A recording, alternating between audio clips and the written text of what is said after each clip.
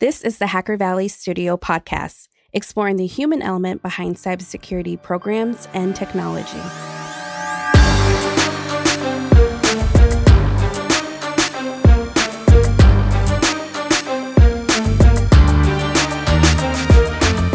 Axonius has crossed the chasm, the first company to solve the cybersecurity asset management problem. Gartner has recognized cyber asset attack surface management, CASM, as a category in their Hype Cycle for Network Security 2021 report. Axonius gives its customers a comprehensive, always up-to-date asset inventory, helps uncover security gaps, and automates as much of the manual remediation as you want. Take a look at Axonius and give your teams time back to work on the high-value cyber initiatives they were trained to do. What's going on, everybody? You are in the Hacker Valley Studio with your hosts, Ron and Chris. Yes, sir. Welcome back to the show. Glad to be back again, talking to my partner in crime about one of our favorite topics, which is cybersecurity. But we're going to go into a subtopic of cybersecurity, and that is ransomware. Yes, indeed, ransomware. So I want you to imagine something. I want you to imagine long day at work. You pull up to your house, you go to open the door, but the key doesn't work. And then you notice that there's a note on the front of that door, and it says, in order for you to get access to your house again, you have to send an appreciable amount of Bitcoin to this address in order to get access to it. That sounds like a complete nightmare, but it happens every day all around the world. So we're talking about ransomware. What was the first time that you were introduced to ransomware, Ron? It was back in 2013. I remember it like it was almost yesterday. I heard of this type of malware that was encrypting files and folders and user information on devices. And I thought to myself, why would somebody want to do that? Like, why would someone want to charge someone money for encrypted files? The use case made sense, but what didn't make sense was the extraction of funds. How could you get paid by an organization or a person to conduct this type of attack? But it wasn't until 2015 where I started to see it become a business model for criminal organizations and even nation state adversaries. What about you? Yeah, I would say it's about the same time. And it's funny because I started tracking ransomware as soon as it became a thing. And I quickly realized that this is going to be a mode of revenue for criminals all around the world. And what's crazy about ransomware is the more it's effective, the more people are doing it. You now have like ransomware as a service where someone who doesn't even have a clue about cryptography or how ransomware works or even exploitation can then pay for a service in order to do a ransomware attack and try to get some money. And with the advent of cryptocurrency, it makes it easier for these criminals to get paid. It's untraceable. They used to have to do this crazy hide them, money laundering scheme in order to get their money. But now it's a direct pipeline. It's a super efficient process, and it's something that people are going to use more and more. I remember back in the day, it used to be kind of like a spray and pray. That's where you send out as many attempts as possible in order to get a couple nickels and dimes here. But now you're finding that it's gone from the spray and pray, trying to hit regular Joe and Jan. Now it's going to enterprise. Now it's going to folks that are going to have to pay a lot of money in order to get their data back. That's been the target. We've seen some healthcare being attacked. We've seen oil and gas being attacked. We're seeing all these big enterprises, and that's where the big money is. So now you have these teams of criminals that are banding together to make these operations as seamless as possible. So what's crazy about it is the evolution, right? It used to be kind of like a stick 'em up, hold up at a corner store, but now it's like a full-fledged Italian Job or Ocean's 11, or name your your big heist movie. But now it's getting really, really crazy. And so now you're getting to the point where even the criminals have customer service reps where they walk folks through like, hey, this is how you pay. We want to make sure your files get decrypted, which is mind-boggling to me that a criminal service would have a customer service. Have you heard of that? I have, and that's the incredible part. And this is why in 2013, I didn't think it was such a big deal because back then, if you were to attack a big organization or even a gas pipeline, like you're mentioning, you're going to have serious consequence. The whole world is going to know about it. The FBI is going to be involved, and maybe even other government agencies might, want a hand into the investigation to see who the attacker is. But now, at this current time, there are so many ransomware attacks that no one can keep up with it. I was actually just reading a statistic a few days ago saying that every 11 seconds, someone is attempting to laterally move and perform a ransomware type of attack. And even this year, the biggest payout in 2021 was $40 million. That is an Wow. incredible amount of money. So I would imagine you would need a customer support rep to make sure that you get the funds in cash and paid in full. And that's what's tough. The FBI, and I'm sure this is still their stance to this day, but now it's a much more nuanced. They used to say never pay the money, but now you're getting into situations where companies need to operate in order to survive. Are they going to pay the ransom and have a chance of continuing operations? Or are they just going to shut their doors? It's much more nuanced these days, especially when it comes to like the hospitals, because I'm not sure. I thought I saw this, but I think someone even lost their life due to a ransomware attack, and which is a horrible thing. And I'm sure it was unintentional, even though they shouldn't be playing around with this stuff in the first place. But now you're getting to the point where lives literally depend on the things that are getting locked up, which is a dangerous game to play. And I feel like that's only going to incite more folks to do more ransomwares. The more you have that success and you see it in the news, oh, this team got $5 million.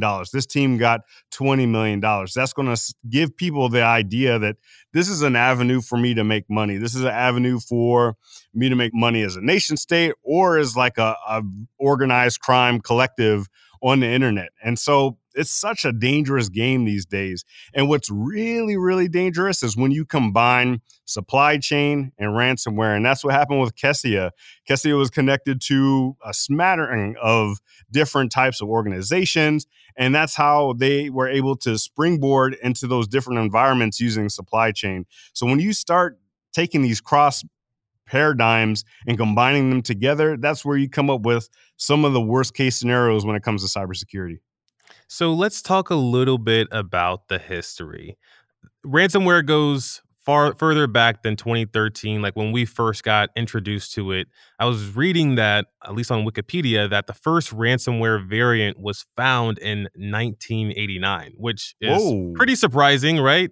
it is. Way back there. But, I would say that the introduction of ransomware to the modern day was around 2013 when we saw CryptoLocker. It was actually only asking for $300 for the key. So, like Mm, you were talking about, the business use case is growing. Back then, it was $300. You get your data back, at least for most people, most organizations, most individuals. And, as we start to look further down the timeline, we see Locky, which came out in yep. 2016, which interestingly enough, it was spread through email. And I think this hmm was the same even for CryptoLocker and most variants of ransomware in general. It spreads through emails. They take advantage of applications like Microsoft Suite products. Maybe they ask you to enable a macro or another type of vulnerability that they exploit, and then laterally move across your environment. One of the things that I've observed as a security practitioner is once you make it past the perimeter, everything gets really soft and the defenses start to break down. And it's actually pretty easy to move from one environment to the next. And I've seen the same with cloud.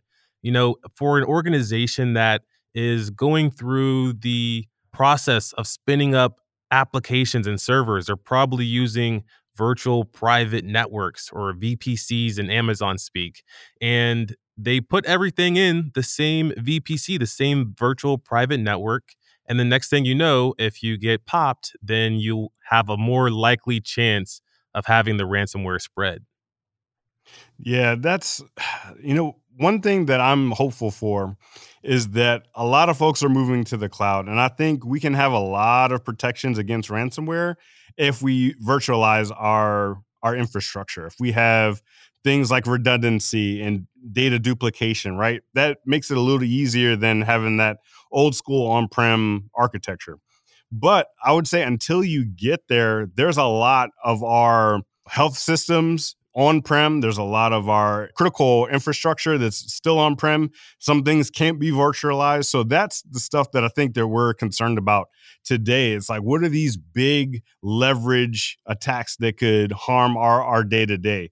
When it came to the Colonial Pipeline stuff, I believe it was actually the billing apparatus of the company that was locked up. And it wasn't even necessarily the operational component, but they just weren't able to bill. Like as a company, they weren't able to operate. So they just kind of closed everything down until they could get everything fixed. And I think there was an additional concern that it would also spread to their operational side as well.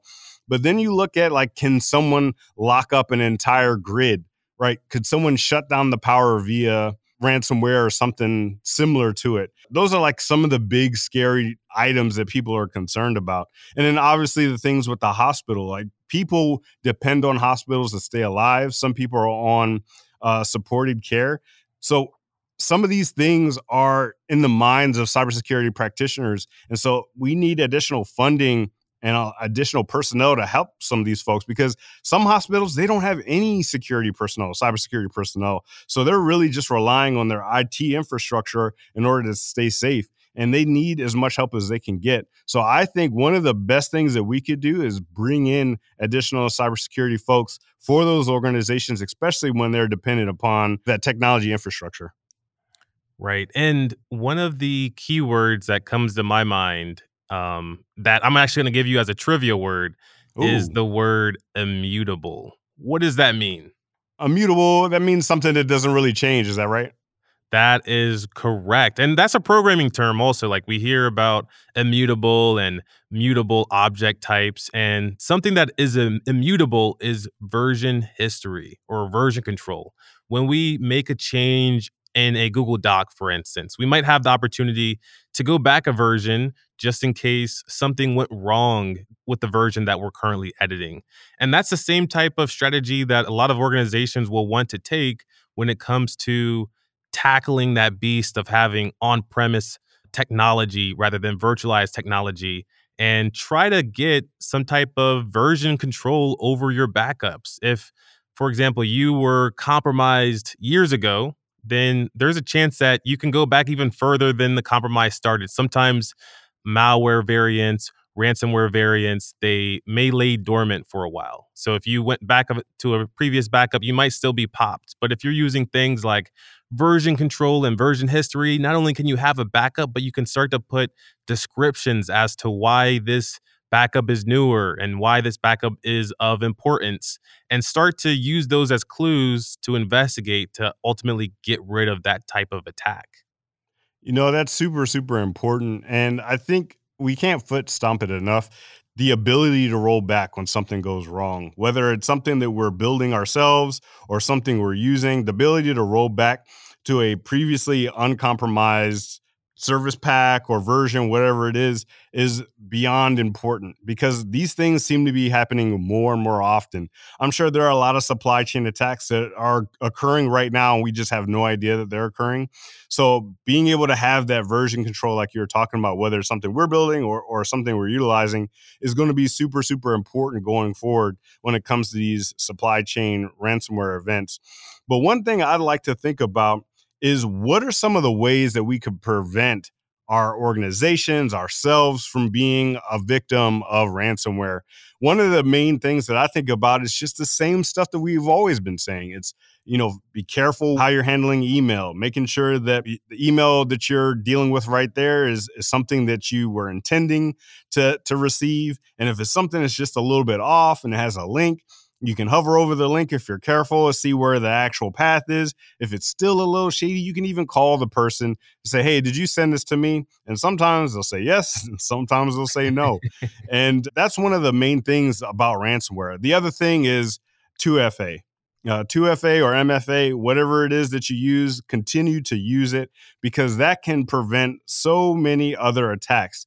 Now, is it the silver bullet for cybersecurity? No, there are several things that you can do to exploit MFA, but it's so much more difficult to do those attacks when someone has that enabled for their organization or even for the person. Is there anything that you could think of, Ron, that would help defend against these ransomware attacks? There's so much. And two things that come to mind. One is, applicable things that we can do, and that is awareness. We always talk about helping people become more aware about cybersecurity or helping the practitioner get tactful. Two great guests that we've had on that have spoke about awareness have been Rachel Toback, and we also had the CEO of Living Security. And really the point to be made here is humans aren't the source of the issue. They're really your source of protection. They're the ones that can help you prevent these types of attacks and also look for the phishing emails that you were just speaking about. The other piece that I want to really hammer in for myself and other people are ransomware is not the real problem. The real problem is the root cause of why ransomware ends up on our devices in the first place. You might have ransomware in your network because of misconfiguration. You might have ransomware in your network because of outdated software or poorly managed backups. If you really go to the root of why the ransomware existed in the first place, you're bound to uncover a lot more good information, good outcomes, rather than just trying to eliminate one specific type of threat. When you think about ransomware and the future of ransomware, I feel like at this point, it's only going to get a little bit worse until it gets better. I think there are a lot of folks that are working on it. We found this pretty cool report. It was this ransomware task force report that came out. We'll be sure to drop that into the show notes. But it's really talking about how do we attack this collectively, like not just individuals, not just companies, but really as a holistic community. How do we combat this ransomware? But I feel like it's going to continue to become organized. They're going to continue to find different tactics that work. It's much like experimentation when it comes to doing any type of product. You experiment, something doesn't work, you try something else. You experiment, something doesn't work, you try something else until it starts to work. And then that's when everything kind of breaks loose. That's when you lose your weekend because your incident response. A lot of these things are going to continue to happen, but I feel like the more we band together, the more we do research, the more we come together with solutions, the more solutions that are out there being popped up to defend us against these ransomware attacks, I think we'll be better off. But until then, it's going to be a firefight. So on that same note, what are your future predictions of ransomware? I think ransomware is going to continue to go up in, I guess, loss, for lack of a better term. It's going to continue to go millions and millions of dollars per year until we figure out something to fix it. I think there are going to be more supply chain ransomware attacks because that's way better than spray and pray from a logistics standpoint. It's someone that took the time and the understanding to say, okay, this is someone that services a lot of the folks that have high value companies. So we're going to affect these in order to get that foothold in order to do the ransomware, which is why I spoke a little bit about two-factor, right? Does two-factor like automatically secure you against ransomware? Of course not. But if you have, say, just password authentication enabled everywhere, and this ransomware has an entire table of passwords, maybe it's some credential stuffing files, then you might be into serious trouble because now that allows it to spread much more evenly. Maybe it has some automated email stuff that's kind of going on. So from that perspective, you want to do as much as you can to protect yourself. But I think it's going to continue. They're going to continue to dabble, and we have to stay on that adjacent possible with the enemy, the adversary. We have to be just as voracious about our research and our innovation as they are. And that's what I think about the future. What about you? I think you were spot on when you mentioned we're going to see an increase of loss. Just like we were speaking about a second ago, the biggest payout of ransom this year was $40 million. And I think that what we'll see is these criminals and nation state organizations start to ask for more money. The ransom is being paid today. So that means that they might not be charging enough at this current moment to get more money or more risk of damage for organizations. And I think the trend's going to continue with healthcare. We're going to see hospitals become more of a target. They don't have the same amount of cybersecurity budget as maybe a technology company. And we'll also see more services pop up for ransomware that are floating around. Like you were just mentioning, it doesn't take much to spray and pray. And we are seeing more targeted types of attacks, but the spray and pray method works. It works just fine. And I think that we'll see even more of that come out. I know for me, I get more emails and more phone calls than ever right now. It's probably people trying to phish me, trying to get me to buy gift cards, and also trying to get me to click and download and install ransomware. So I see that really just going up. But what I see that could be different in the future than just a traditional ransomware that we're seeing today is cloud attacks focused on our cloud providers like AWS or Google Cloud, and focus on trying to overcome the challenges that attackers had with what we're just talking about, version control and backups, and finding new ways to encrypt those sensitive artifacts too. Absolutely. You know, it's rare when we talk about just the threat without any of the optimism. I think we're going to be vigilant. I think we're going to continue to get better together. And I think there's a lot of folks that are way more intelligent than we are working on this issue. So I think we're in good hands. Hope this was a great primer for anyone out there that's more interested in ransomware and learning more. We'll drop a lot of these resources into the show notes. Thanks, everybody, and we'll see everybody next time. If you found value in this content, it would mean the world to us if you shared it on social media, sent it to a friend, or talked about it over coffee. Thank you.